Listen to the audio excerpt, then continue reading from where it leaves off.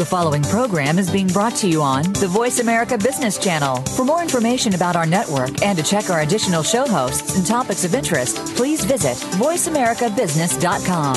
The Voice America Talk Radio Network is the worldwide leader in live Internet talk radio. Visit voiceamerica.com. The views and ideas expressed on the following program are strictly those of the host or guests and do not necessarily reflect the views and ideas held by the Voice America Talk Radio Network, its staff, and management. Welcome to the Money Answer Show with host Jordan Goodman. Whether you are starting out, deep into your retirement, or somewhere in between, the Money Answer Show has the know-how to help you. Now here's your host, Jordan Goodman. Welcome to the Money Answer Show. This is Jordan Goodman, your host. My guest this hour is Mark J. Snyder, who's president of the Mark J. Snyder Financial Services Company, based in Medford, New York. Welcome to the show, Mark. Thank you. I appreciate it.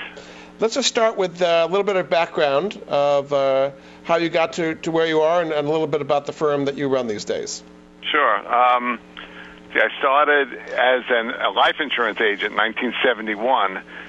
Did that for pretty much 10 years, not really happy about it, not quite knowing what I'm going to do with myself. And so the early 80s, I transitioned over to the infancy of financial planning.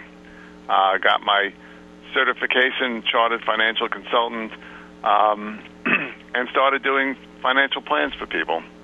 In the early 90s, I transitioned from commission-based, because typically you have to make money somehow, either charge a fee or make a commission. We transitioned from commission-based to fee-based.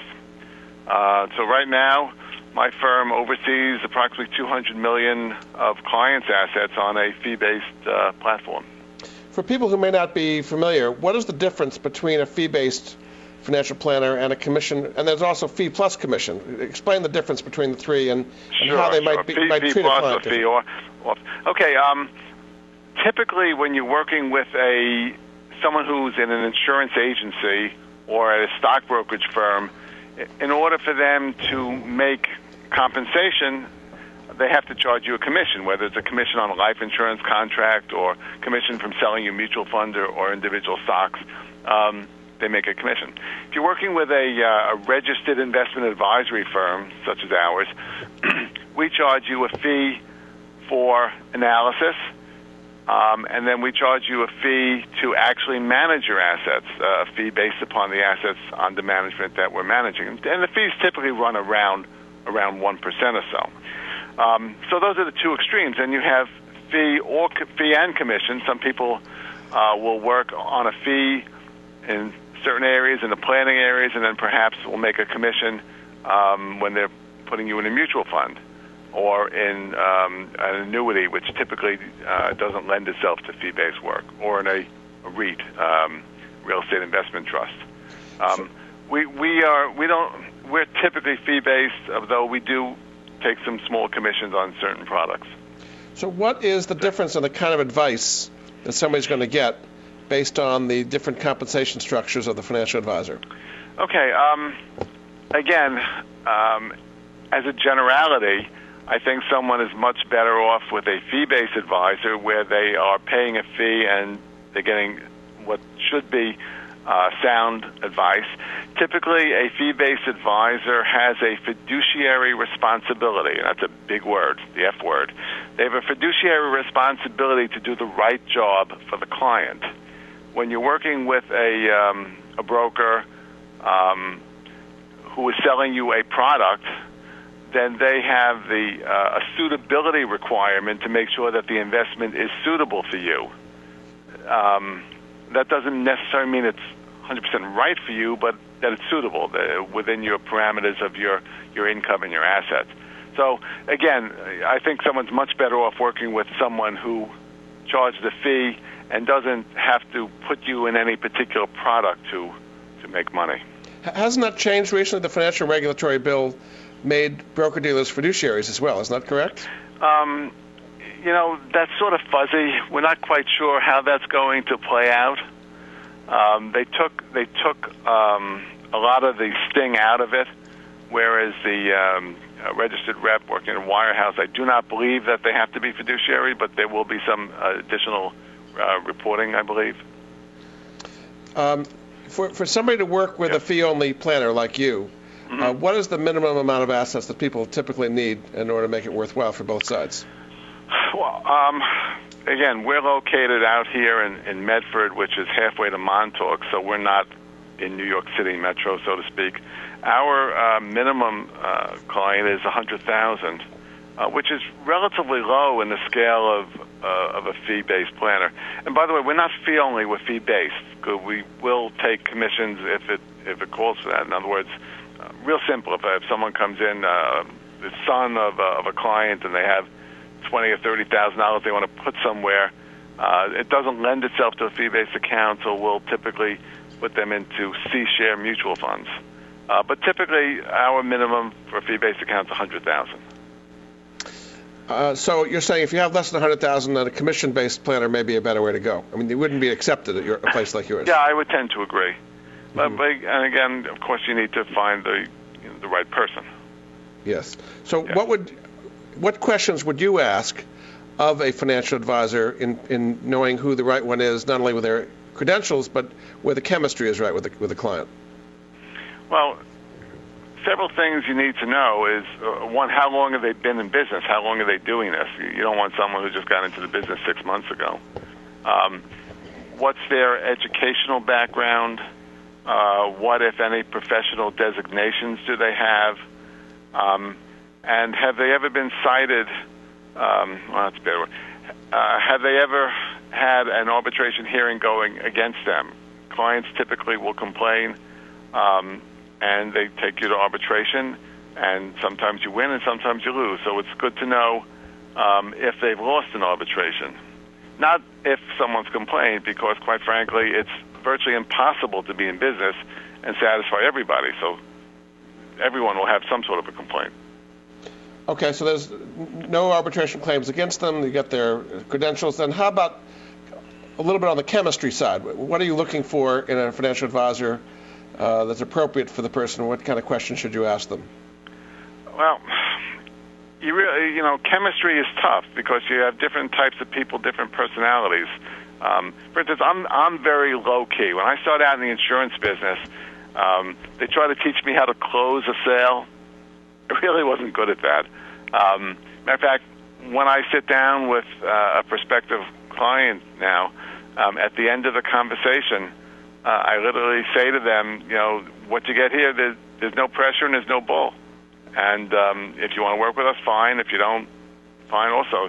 You have to get a feel for the person, the personality of the person, and see if it fits with your personality. So other than people like you that are low-key, what are some of the other personalities that people might run into with financial advisors these days? Well, someone can be more aggressive. In other words, saying that this is, and here you're dealing more with a salesperson than an independent advisor. In other words, they may be selling a specific type of a product, and you just have to be aware of that. Typically, you'll find that with insurance-based financial advisors, people who are working for a major insurance company, but their real motivation is to sell insurance. And there's a time and a place to buy insurance, but not everybody needs it. Or not everyone might need the type of insurance that they're pushing. So you just have to be aware that you're not being pushed into something. That you're giving the choices and then decide what to do. You've been at this a long time. Yeah. How do you get a sense of where clients are today compared to, say, 10 or 20 years ago as to kind of the attitudes they have coming into your office? Okay, this is 2010. So 10 years ago, we started to have the dot-com bubble. So let's go back 11 years. Okay. I remember 11 years ago, clients weren't happy unless you could get them 50% or more performance in 1999 when we had the dot-coms. What we're finding now is clients are extremely concerned. We went through 2008 and the beginning of 2009, and people lost a lot of money. We are tactical in our asset allocation in that we make changes as we perceive the need to make changes in a client's portfolio. And our clients typically were down 18 to 22% in '08 versus the almost 40% that the S&P was down. So they didn't get hurt as much. On the other hand, if you read the paper, listen to the people on TV, everyone's concerned. Now, we don't think that there's going to be a double dip. We think that we're in a slow, recovery. But not everybody thinks that way. So we are, at the moment, invested more conservatively than we were 10 or 20 years ago. So you're not kind of contrary to your clients? I mean, when they were wanting their 50% returns in 1999, gung-ho to invest in stocks, you were going along with it, and now you're going along with them being more conservative, or do you kind of lean against them a little bit? We lean against them when we feel that they're not right. In other words, they're demanding 50% back then, and I didn't go with it. I mean, we didn't go heavy into tech because we just was concerned about it. They wanted 50%, and quite frankly, if they demanded 50%, we told them we're not going to be able to get it for them because there's no way to guarantee that. And we actually, that's a word I'm not allowed to use, guarantee. But again, we're not going to be heavily allocated in any one particular area, and certainly we were not in the tech bubble. We, in '08, we pulled back on our equity exposure significantly, and we're heavy into government bonds. And only in the early summer of '09, we started tiptoeing back into equities. When I say back, we weren't out completely, but we were down from our normal 60 to 80% down to more like 30 to 40%. So we started going back in '09, and then this April we went a little bit more back in. So whereas in the good old days, we might have been 60 to 80% in equities, depending upon the client's risk propensity. Now we're 40 to 60%, I would say. So is that even hard for some clients? They want to be out of stocks altogether? I have a few. Then we're into bonds. Tax-free municipal bonds have been doing wonderfully last year and this year. So last year phenomenal. This year doing nicely. But are people making a mistake by putting some or all, most of their, if not all of their money into bonds at these current low rates? Okay, you have bonds and you have bonds. Okay, if you look at government bonds, long-term government bonds, I would say that's an absolute disaster waiting to happen, because as you are aware, as interest rates go up, which we know they will, we just don't know when rates go up, long-term government bonds will get hurt. On the other hand, we're heavily into floating rate funds and high-yield bonds, which are doing nicely. Now, will they do what equities do in general? Maybe. There was one particular tax-free bond fund that we're very happy. We have a lot of clients. It's up 11% year to date. That's not bad. Indeed. Okay. We're going to take a break. This is Jordan Goodman of the Money Answer Show. My guest this hour is Mark Snyder, president of Mark J. Snyder Financial Services, based in Medford, New York. We'll be back after this.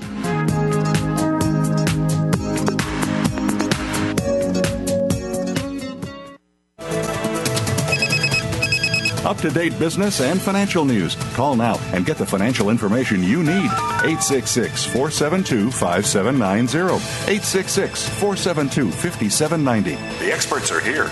Voice America Business Network.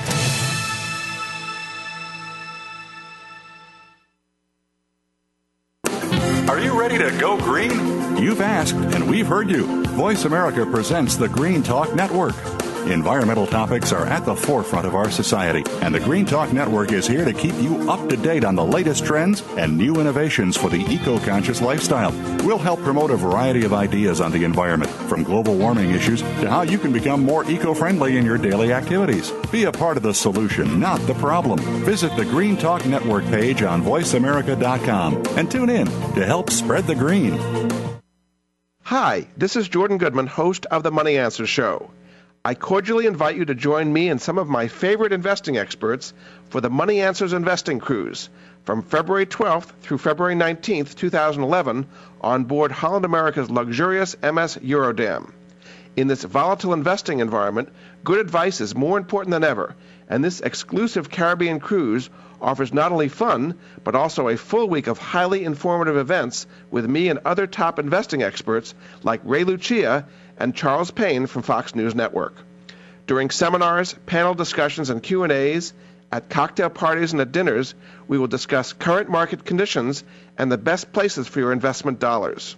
Meanwhile, luxuriate in the amenities of Holland America's newest ship and visit some of the best ports for shopping, sightseeing, and sunning. For more information, go to www.moneyanswerscruise.com or call 800-707-1634. That's 800-707-1634. And don't delay because spaces are limited.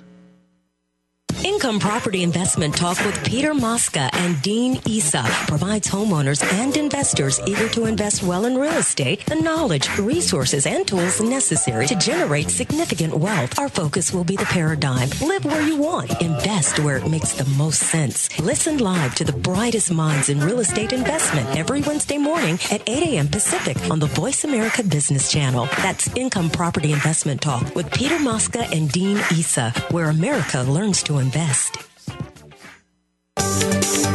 From the boardroom to you, Voice America Business Network. You've been listening to the Money Answers Show with Jordan Goodman. If you have a question for Jordan or his guest, please call us now at 866-472-5790. That's 866-472-5790. Now back to Jordan. Welcome back to the Money Answers Show. This is Jordan Goodman, your host. My guest this hour is Mark Snyder, our president of Mark J. Snyder Financial Services Company, based in Medford, New York. Welcome back to the show, Mark.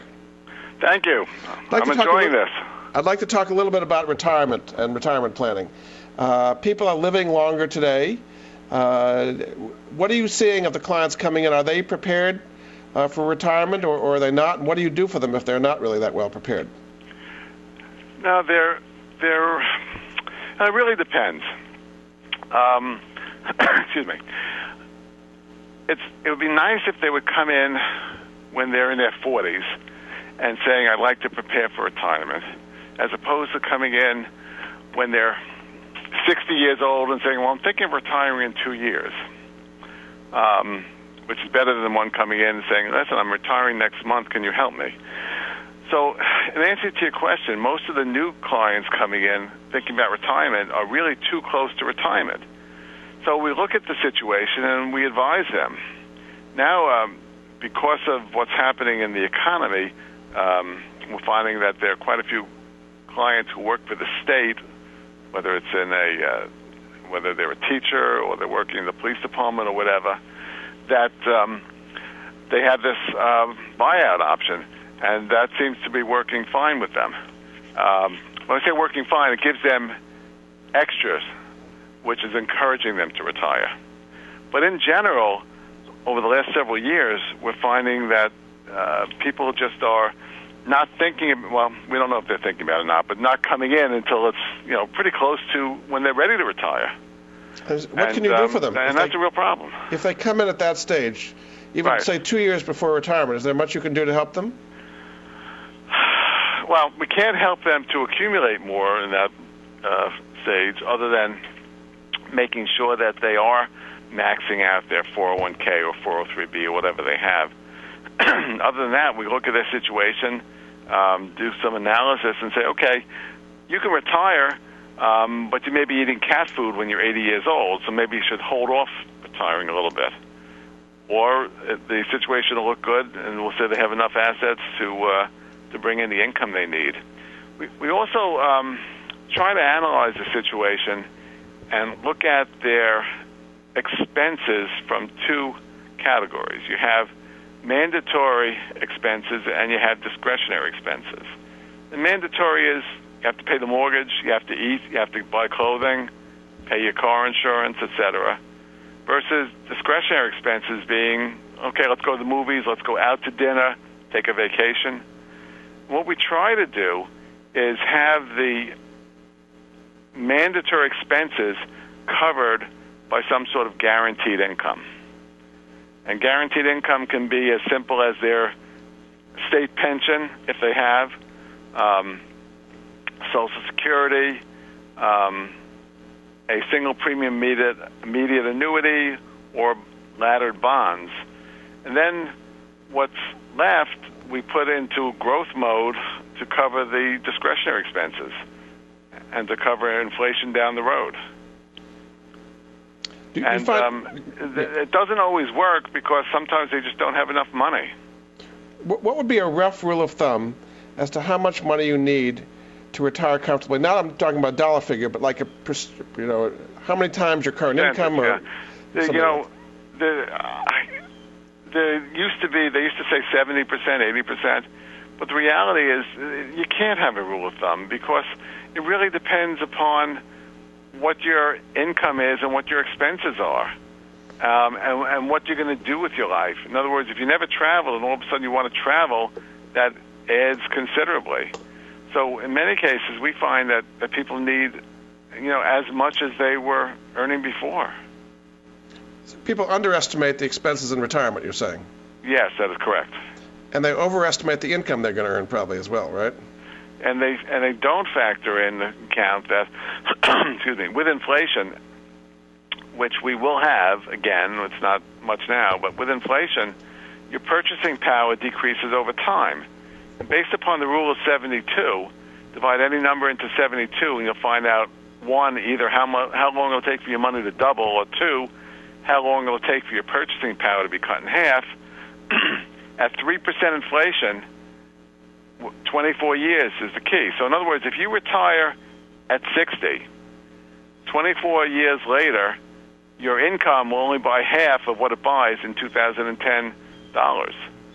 So if you were just making it, then it's not going to work. That's a 3% inflation. We could have a lot higher than that. Right. At 6% inflation, it'll take 12 years for your purchasing power to be cut in half. What are you recommending for people who are retired, who have a certain amount of capital, who are afraid to lose it, but are earning almost nothing on treasury bills and money market funds and CDs or 1% or very, very low yields on so-called safe investments, yet right. They don't want to just kind of run right through their capital? What do you recommend for people to get some income to live off of? It's interesting. I'll answer that in a moment. But if you think about it, if you need to withdraw 4 or 5% from your capital to provide the income you need, you're automatically losing by keeping it in the bank now, earning 1-2%. So you're automatically going into capital. We like tax-free municipal bonds where you can get a 2, 3, 4% yield. Of course, the higher the yield, the more volatile the bond might be, but it's a lot better position than money in the bank, and it's tax-free, which is important. Okay, in addition to municipal bonds, what are some other high-yielding alternatives for people today? Well, high-yield bonds, for one. The high-yield bonds have performed beautifully last year. They were up 30-40%, and year-to-date, some of them are up high single digits to low double digits. The problem with high-yield bonds, though, is if and when we go into a recession, you got to be out of them. So that's something that, we watch for our clients and we try to anticipate. But the reality is most of our clients' money is in some sort of an asset allocation mix where we will have tax-free municipal bonds, high-yield bonds, floating rate bank loan funds. We're pretty much out of U.S. government because we're concerned about that. Not concerned about the government, but concerned about when interest rates go up, the government bond funds won't do well. And then we also have equities. We do have money in the stock market for clients. We think that you have to be there for a period of time. And we also have alternative investments. We have some of our more sophisticated clients in managed futures. And the managed futures fund that we used in 2008 was up 32%, which was wonderful. It sort of zigs when everything else zags. It doesn't beat to the same drummer. Mm-hmm. Real estate, gold, different alternative investments also help to modify the risk of a portfolio. Do you think a lot of people are taking too little risk today with rates where they are? Yes, but they want to be able to sleep at night. Not that they're right or wrong, but they have a certain amount of comfort level. There's a tremendous amount of cash on the sidelines. Earning nothing. Earning nothing. It's funny. My mother, I'm helping her out, and we just moved her from independent living into assisted living. And she said, "Mark, you have to take over my checking account, take over the bank statement," and I'm starting to take over. And I checked with the bank, and she has a savings account of 40-something thousand there. And I asked the bank, "Well, what interest rate are you getting?" 0.105. Well, that's pretty high these days. 0.105, just yeah. It's almost not worth keeping it there. Right. But she's getting free checking, so. Yeah, no, I hear this all the time. What about Social Security? Should people be worried?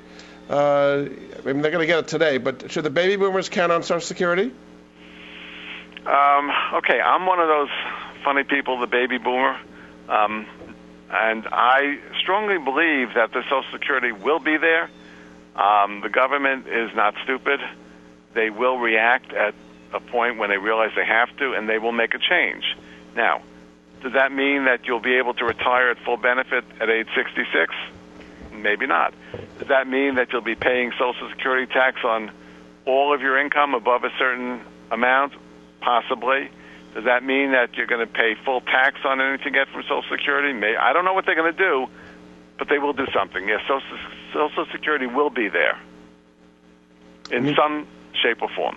I mean, some are saying that it's actually worse than expected because with unemployment high, they're collecting a lot less in revenues than they were expecting, and they're paying out more because people are retiring earlier. It's starting to take benefits at 62 instead of later, even though it doesn't make sense. Mm-hmm. So they're getting hit from both directions, and it's going to make the insolvency of Social Security happen much sooner. Do you agree with that? I do agree, but as I said, they will realize that and they will make a change. When they will do it, what they will do, I don't know, but they will change it because they're not going to let Social Security dissipate. AARP won't let them. So as far as your planning, you are assuming Social Security is supposed to be there. What percent of people's income in retirement should Social Security typically be if they're doing it right? You know, that's really tough because it really depends upon the income that people make. So we don't look at it that way. I mean, we look at, when we try to build a floor of income for clients to provide the income for their mandatory expenses, Social Security absolutely is the base, the key ingredient. Then the defined benefit pension, and whatever else we put in there that is guaranteed or as close to guaranteed as possible. But we absolutely do factor in Social Security. We do believe it'll be there. Very good. Okay, we're going to take a break. This is Jordan Goodman of the Money Answer Show. My guest this hour is Mark Snyder, president of the Mark J. Snyder Financial Services Company, a financial planning firm based in Medford, New York. We'll be back after this.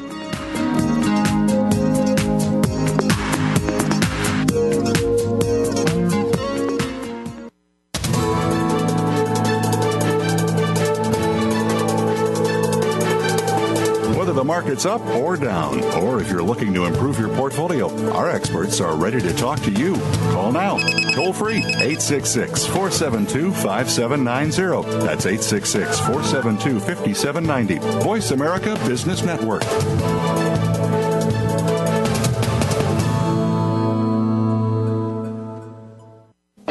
Are you ready to grow your business? Listen for the Independent Business Owners Show with your coach, Rick Corrado. This entertaining talk radio program will bring you the tools to help increase your business. You'll learn sales success, time management, lead generation, business development, life balance, and much more. Rick Corrado is here to help you take your business to the next level. Listen for the Independent Business Owners Show, heard live every Monday morning at 11 a.m. Eastern Time, 8 a.m. Pacific on the Voice America Business Network. Join Patricia Raskin, the host of Positive Living on VoiceAmerica.com, Monday at 11 Pacific. This program brings you practical and inspiring principles for living a more authentic, engaging, and passionate life. Patricia's guests will give you a formula for connecting, giving, forgiving, and miraculous living. So tune in and call to Positive Living, Mondays at 11 Pacific Time, right here on VoiceAmerica.com. Hi, this is Jordan Goodman, host of The Money Answer Show. I cordially invite you to join me and some of my favorite investing experts for the Money Answers Investing Cruise from February 12th through February 19th, 2011 on board Holland America's luxurious MS Eurodam. In this volatile investing environment, good advice is more important than ever, and this exclusive Caribbean cruise offers not only fun, but also a full week of highly informative events with me and other top investing experts like Ray Lucia and Charles Payne from Fox News Network. During seminars, panel discussions, and Q&As, at cocktail parties and at dinners, we will discuss current market conditions and the best places for your investment dollars. Meanwhile, luxuriate in the amenities of Holland America's newest ship and visit some of the best ports for shopping, sightseeing, and sunning. For more information, go to www.moneyanswerscruise.com or call 800-707-1634. That's 800-707-1634. And don't delay, because spaces are limited. When it comes to business, you'll find the experts here. Voice America Business Network. You've been listening to the Money Answer Show with Jordan Goodman. If you have a question for Jordan or his guest, please call us now at 866-472-5790. That's 866-472-5790. Now back to Jordan. Welcome back to the Money Answer Show. This is Jordan Goodman, your host. My guest this hour is Mark Snyder, president of the Mark J. Snyder Financial Services Company, based in Medford, New York. Welcome back to the show, Mark. Thank you. Occasionally you deal with divorced and widowed people. What are some things that are important for people in that circumstance to know about? Well, let's take the categories separately. A widow typically is in a state of flux. Most women, what we've seen, all of the ones that come in here, really haven't been that aware of how to take care of money. Husbands typically took care of it, which is a shame. The women really should get more into it. One of the things that we tell women is just really don't make any major decisions for at least 6 months. Try to get a feel for where your life is going. Obviously, we help them to make sure that there's sufficient income to come in to cover the expenses, but any major financial decisions, life decisions, really need to be put off for a while. Divorcees, that's a different issue. Interestingly enough, I assume that you've heard, the audience has heard, that New York State, I think, was the last state in the union to now pass no-fault divorce, which is about time. People used to pretend whatever just to get divorced. 1981, New York State passed the Equitable Distribution Divorce Law, which really said that divorce, the assets should be divided equitably. And in the mid-'80s, I had the largest practice on Long Island preparing pension valuations for matrimonial attorneys to analyze what the pensions are worth in the divorce settlement. And many of the people didn't realize that the government pension, you could put a present value on it. In other words, whether it's government or, I was going to say Grumman back in those days, Long Island Lighting. If you have a promise of $2,000, $3,000, $5,000 a month for life at age 65, we could figure out, now that you're age 48, what's that worth in terms of present value. And that's important in the divorce process and figuring out what the total assets are. Do a lot of people go into divorce not realizing the financial implications of it? Absolutely. So what are some of the financial implications they may not realize? Well, one thing is the pension. I mean, also, you know, I don't get them early enough, but quite frankly, if the people are in agreement, it's so much better to go to a mediator and work it out with a mediator as opposed to, the attorneys battling it out. And the attorneys, they have their place. Obviously, they work, but some of them may be a little bit too aggressive in trying to do what they have to do, so to speak. Obviously, their goal is to protect their client, but somehow we see that in some overprotection at times. Once the divorce is settled, somewhat similar to the widowed situation. In other words, life has changed. The woman typically is in the home, and she got the home as part of the divorce settlement.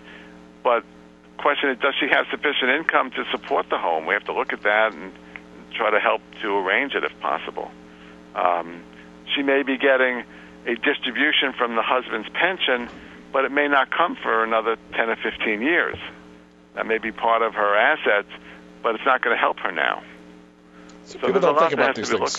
Yeah, very good. Okay, another area I thought I'd talk about is mutual funds. The way you manage your money that you have under assets is with mutual funds.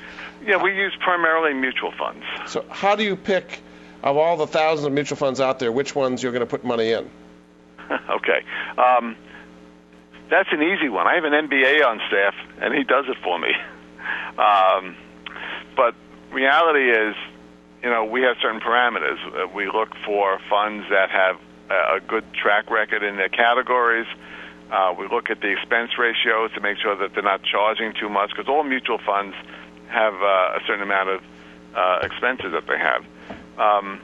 Being that we're a fee-based firm, it doesn't matter whether it's a fund that has a sales charge or not, or it's a pure no-load, because all the firms waive the sales charge when it goes into a registered investment advisor's account. So we subscribe to Morningstar and use their software. And Morningstar looked at the mutual fund universe in terms of capitalization, large cap, mid cap, small cap, value, growth, etc. And we used to do that, and we don't do that as much anymore.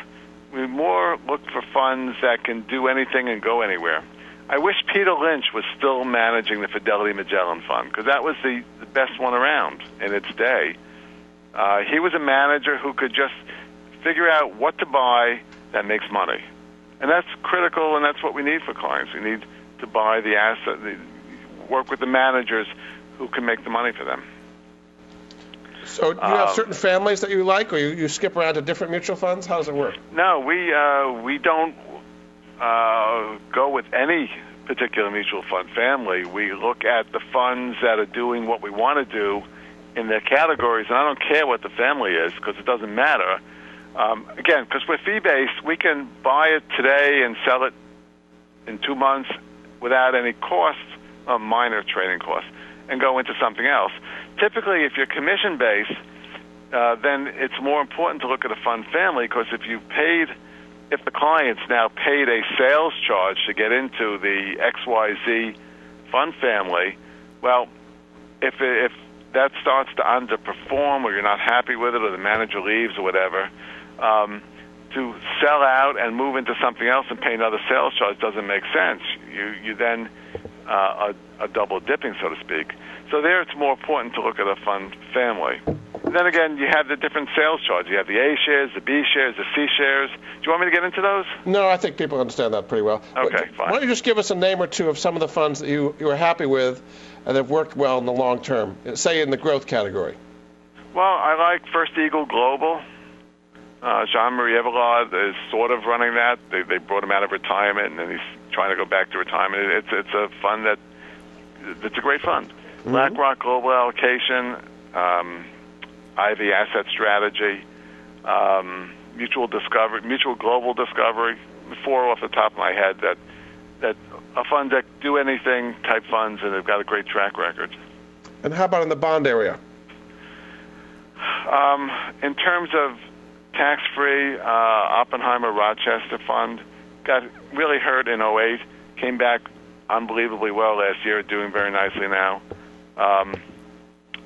Nuveen, high yield muni, I like. These are more open-end funds than closed-end funds, is that right? These are open-end, yes. Do you ever do closed-end funds as well?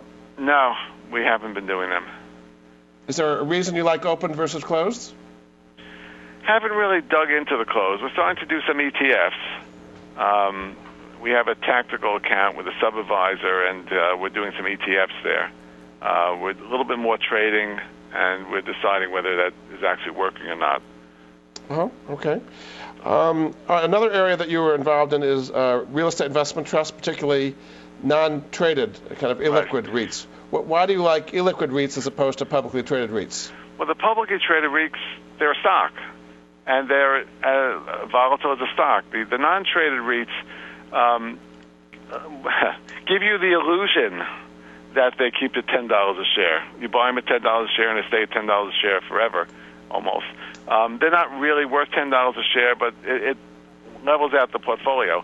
And we started doing a bit of those in last year, actually, because we think that with all the money that the government has been putting into the economy, that inflation will start to creep up its ugly head in a few years, certainly not this year or next year, and that will do well for real estate. Also, these real estate investment trusts are now, or for the last 2 years, have been buying assets on the cheap. They're buying them a lot cheaper than they had been. Excuse me. And then they will appreciate, and clients will make a profit on it. Now, of course, we have to be aware of the costs involved with these REITs, and some of them are more expensive than we like. We don't use those. What kind of REITs, office buildings or apartments or shopping centers, what kind of REITs do you like? We like a whole variety of them. There's one that we use that is just in strip shopping centers with a tenant. They have a Kohl's or a CVS or a Walgreens as a major tenant. They've got a good track record on several of them. There's one out in Denver that does industrial warehouses, one from Chicago that diversifies into apartments, into office buildings, etc. And then one in Atlanta that just buys Class A office buildings. And there are a variety of them, and we similar to diversifying clients in mutual funds. If we're going to put a client in these REITs, I'll put them in 3 or 4 different ones. And what kind of yields? What kind of yields are these REITs paying these days? They're paying 6 to 7%, which I think is damn nice in this environment. Mm-hmm. And so they're anticipating, they're expecting, hopefully so, that their total return will be in the low double digits when they go to liquidate them or sell the properties. So at a certain point, they do have a life to them, and they will liquidate. Correct. And so you like the prospects for, it's pretty much commercial real estate you're involved in here. Yes. You think because they're buying it cheap that this is a good time to get into that. That's correct. Because a lot of people talk about a coming bust in commercial real estate. That doesn't apparently bother you. From what I've been reading, I just don't see that happening. Okay, very good. All right, we're going to take a break. This is Jordan Goodman of the Money Answer Show. My guest this hour is Mark Snyder, who is the president of Mark J. Snyder Financial Services Company, based in Medford, New York. We'll be back after this. Okay.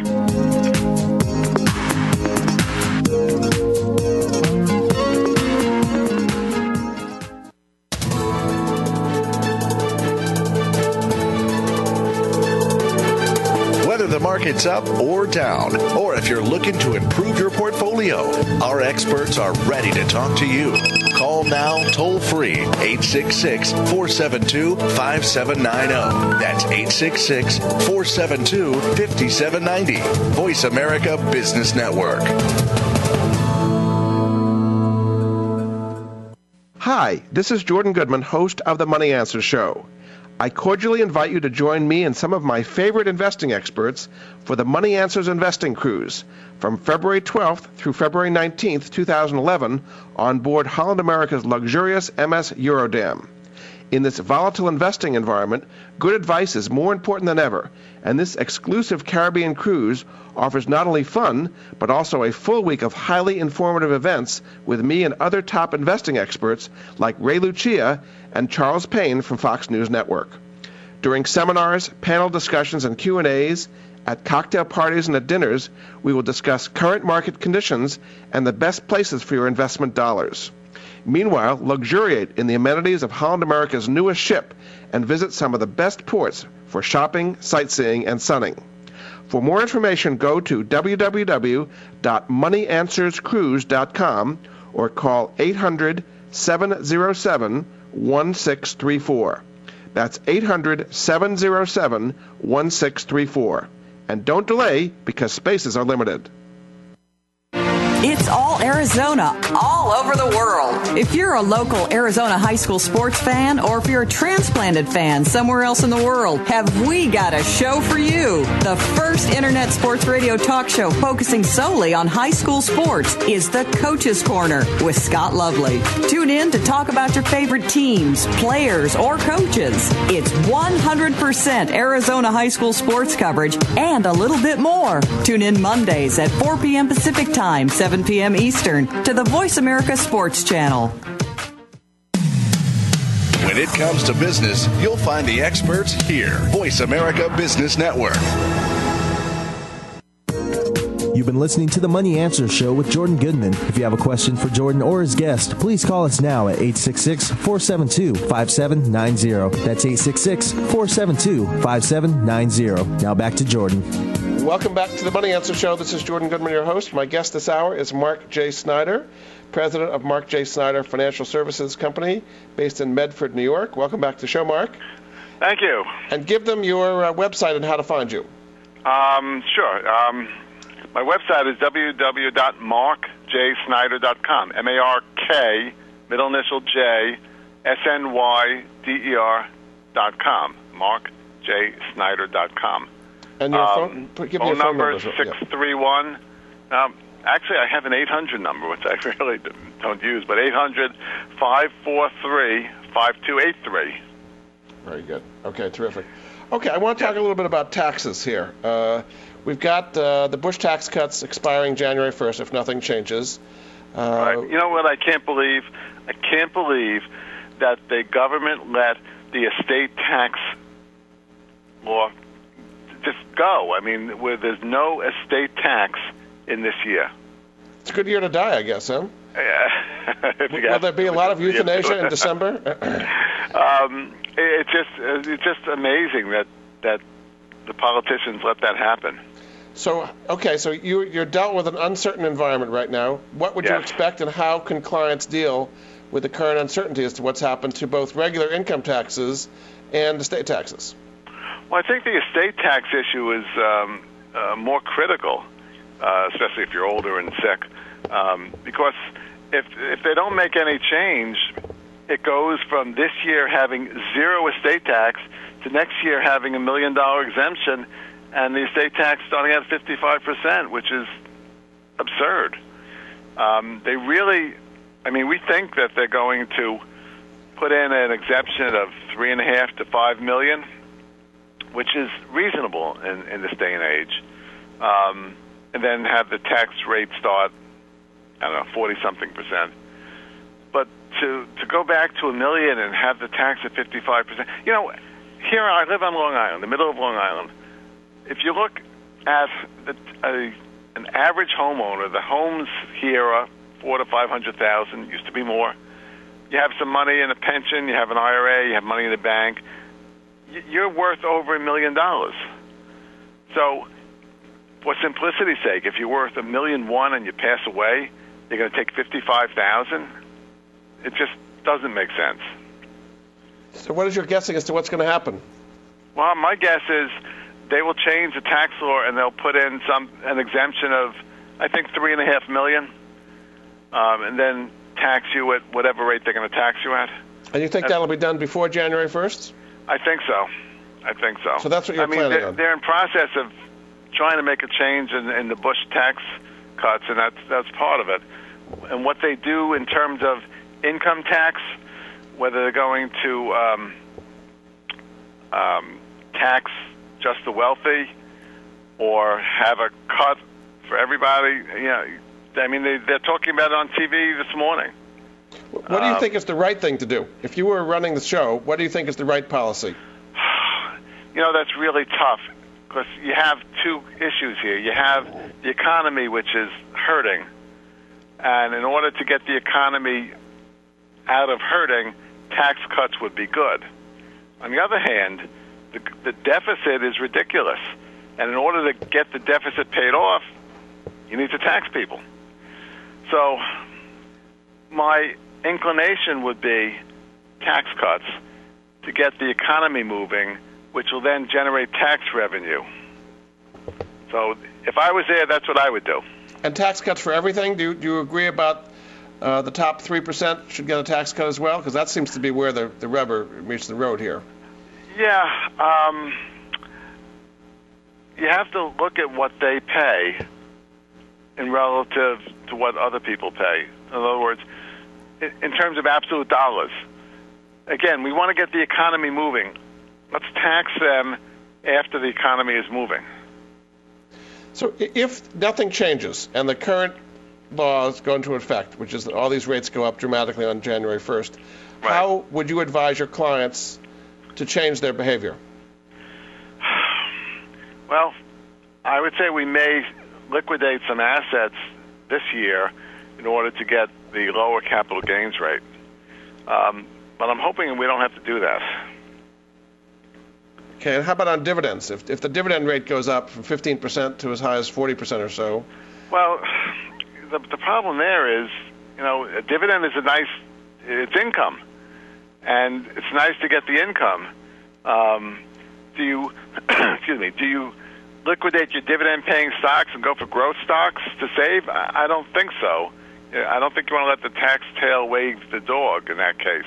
If you should be in value-oriented dividend-paying stocks, then just you have to bite the bullet. Do you think it will change investors' behavior overall in favoring growth stocks more than income stocks, and company behavior in the way they pay out dividends? It might change company behavior in terms of the dividends, but will change most investors' behavior.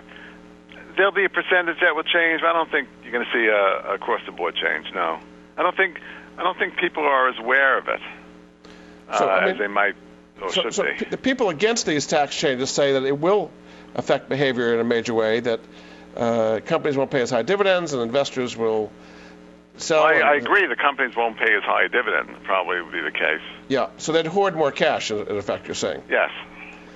What would you do? These companies now have about $2 trillion in cash. President Obama has proposed this research and development credit that they can expense right away. What would you propose as ways of getting the economy moving and getting them to invest that cash? That's a good question. I don't have a good answer, though. Sorry. I mean, what incentives are there to kind of, you want the economy to be moving? What tax incentives? Credits. Tax credits for something. Tax credits for hiring people. We want to get unemployment down, so how about tax credits for hiring people? We have that now, I think. If you've been unemployed for 6 months, I think you get a tax credit if they hire you. Okay. It hasn't worked all that well. Anyway, it doesn't sound like you have the magic bullet we were looking for. I don't in that respect, no. Sorry about that. All right. Another area I wanted to talk about was financial regulation. We've just had this massive 2,300-page financial regulation bill go through. How is that going to affect some people think it's going to make credit tighter, for example, or change the relationship between financial advisors and their clients. How do you see financial regulation affecting people?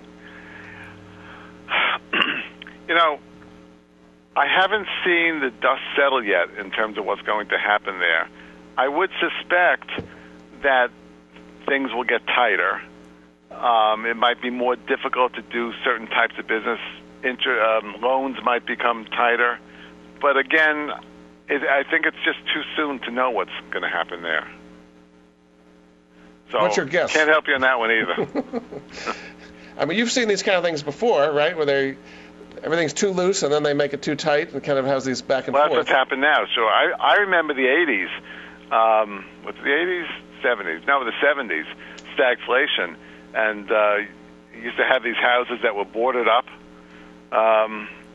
Not too dissimilar for what we're seeing now. Interest rates were easy. Then they tightened up. We're having now, they've tightened too much. But it's a cycle. Everything is a cycle. In the real estate market, do you see residential real estate coming back? You said you're pretty positive on commercial real estate. Right. How about residential real estate as an investment, something where you're going to be making money in the future? I think residential real estate will come back slowly, but one of the problems is we need to get the unemployment better. Would I buy residential real estate as an investment? No.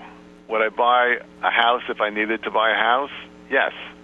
But I think that you're looking at a rate of, I don't even know that we're going to see any increase in value on homes in the near future. Because of the oversupply. Because of the oversupply and the tight credit, you're saying? Yes. Okay. Very good. All right, we covered an awful lot of ground.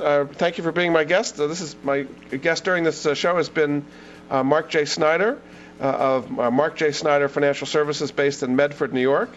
His website is markjsnyder.com. Thanks so much for being on the Money Answer Show, Mark. Thank you, Jordan. And we'll be back again with you another edition of the Money Answer Show next week. Goodbye for now. Thank you for joining Jordan Goodman and the Money Answer Show. If you have a question for Jordan, please visit his website at www.moneyanswers.com. And be sure to tune in every Monday at 12 p.m. Pacific Standard Time right here on Voice America Business. See you next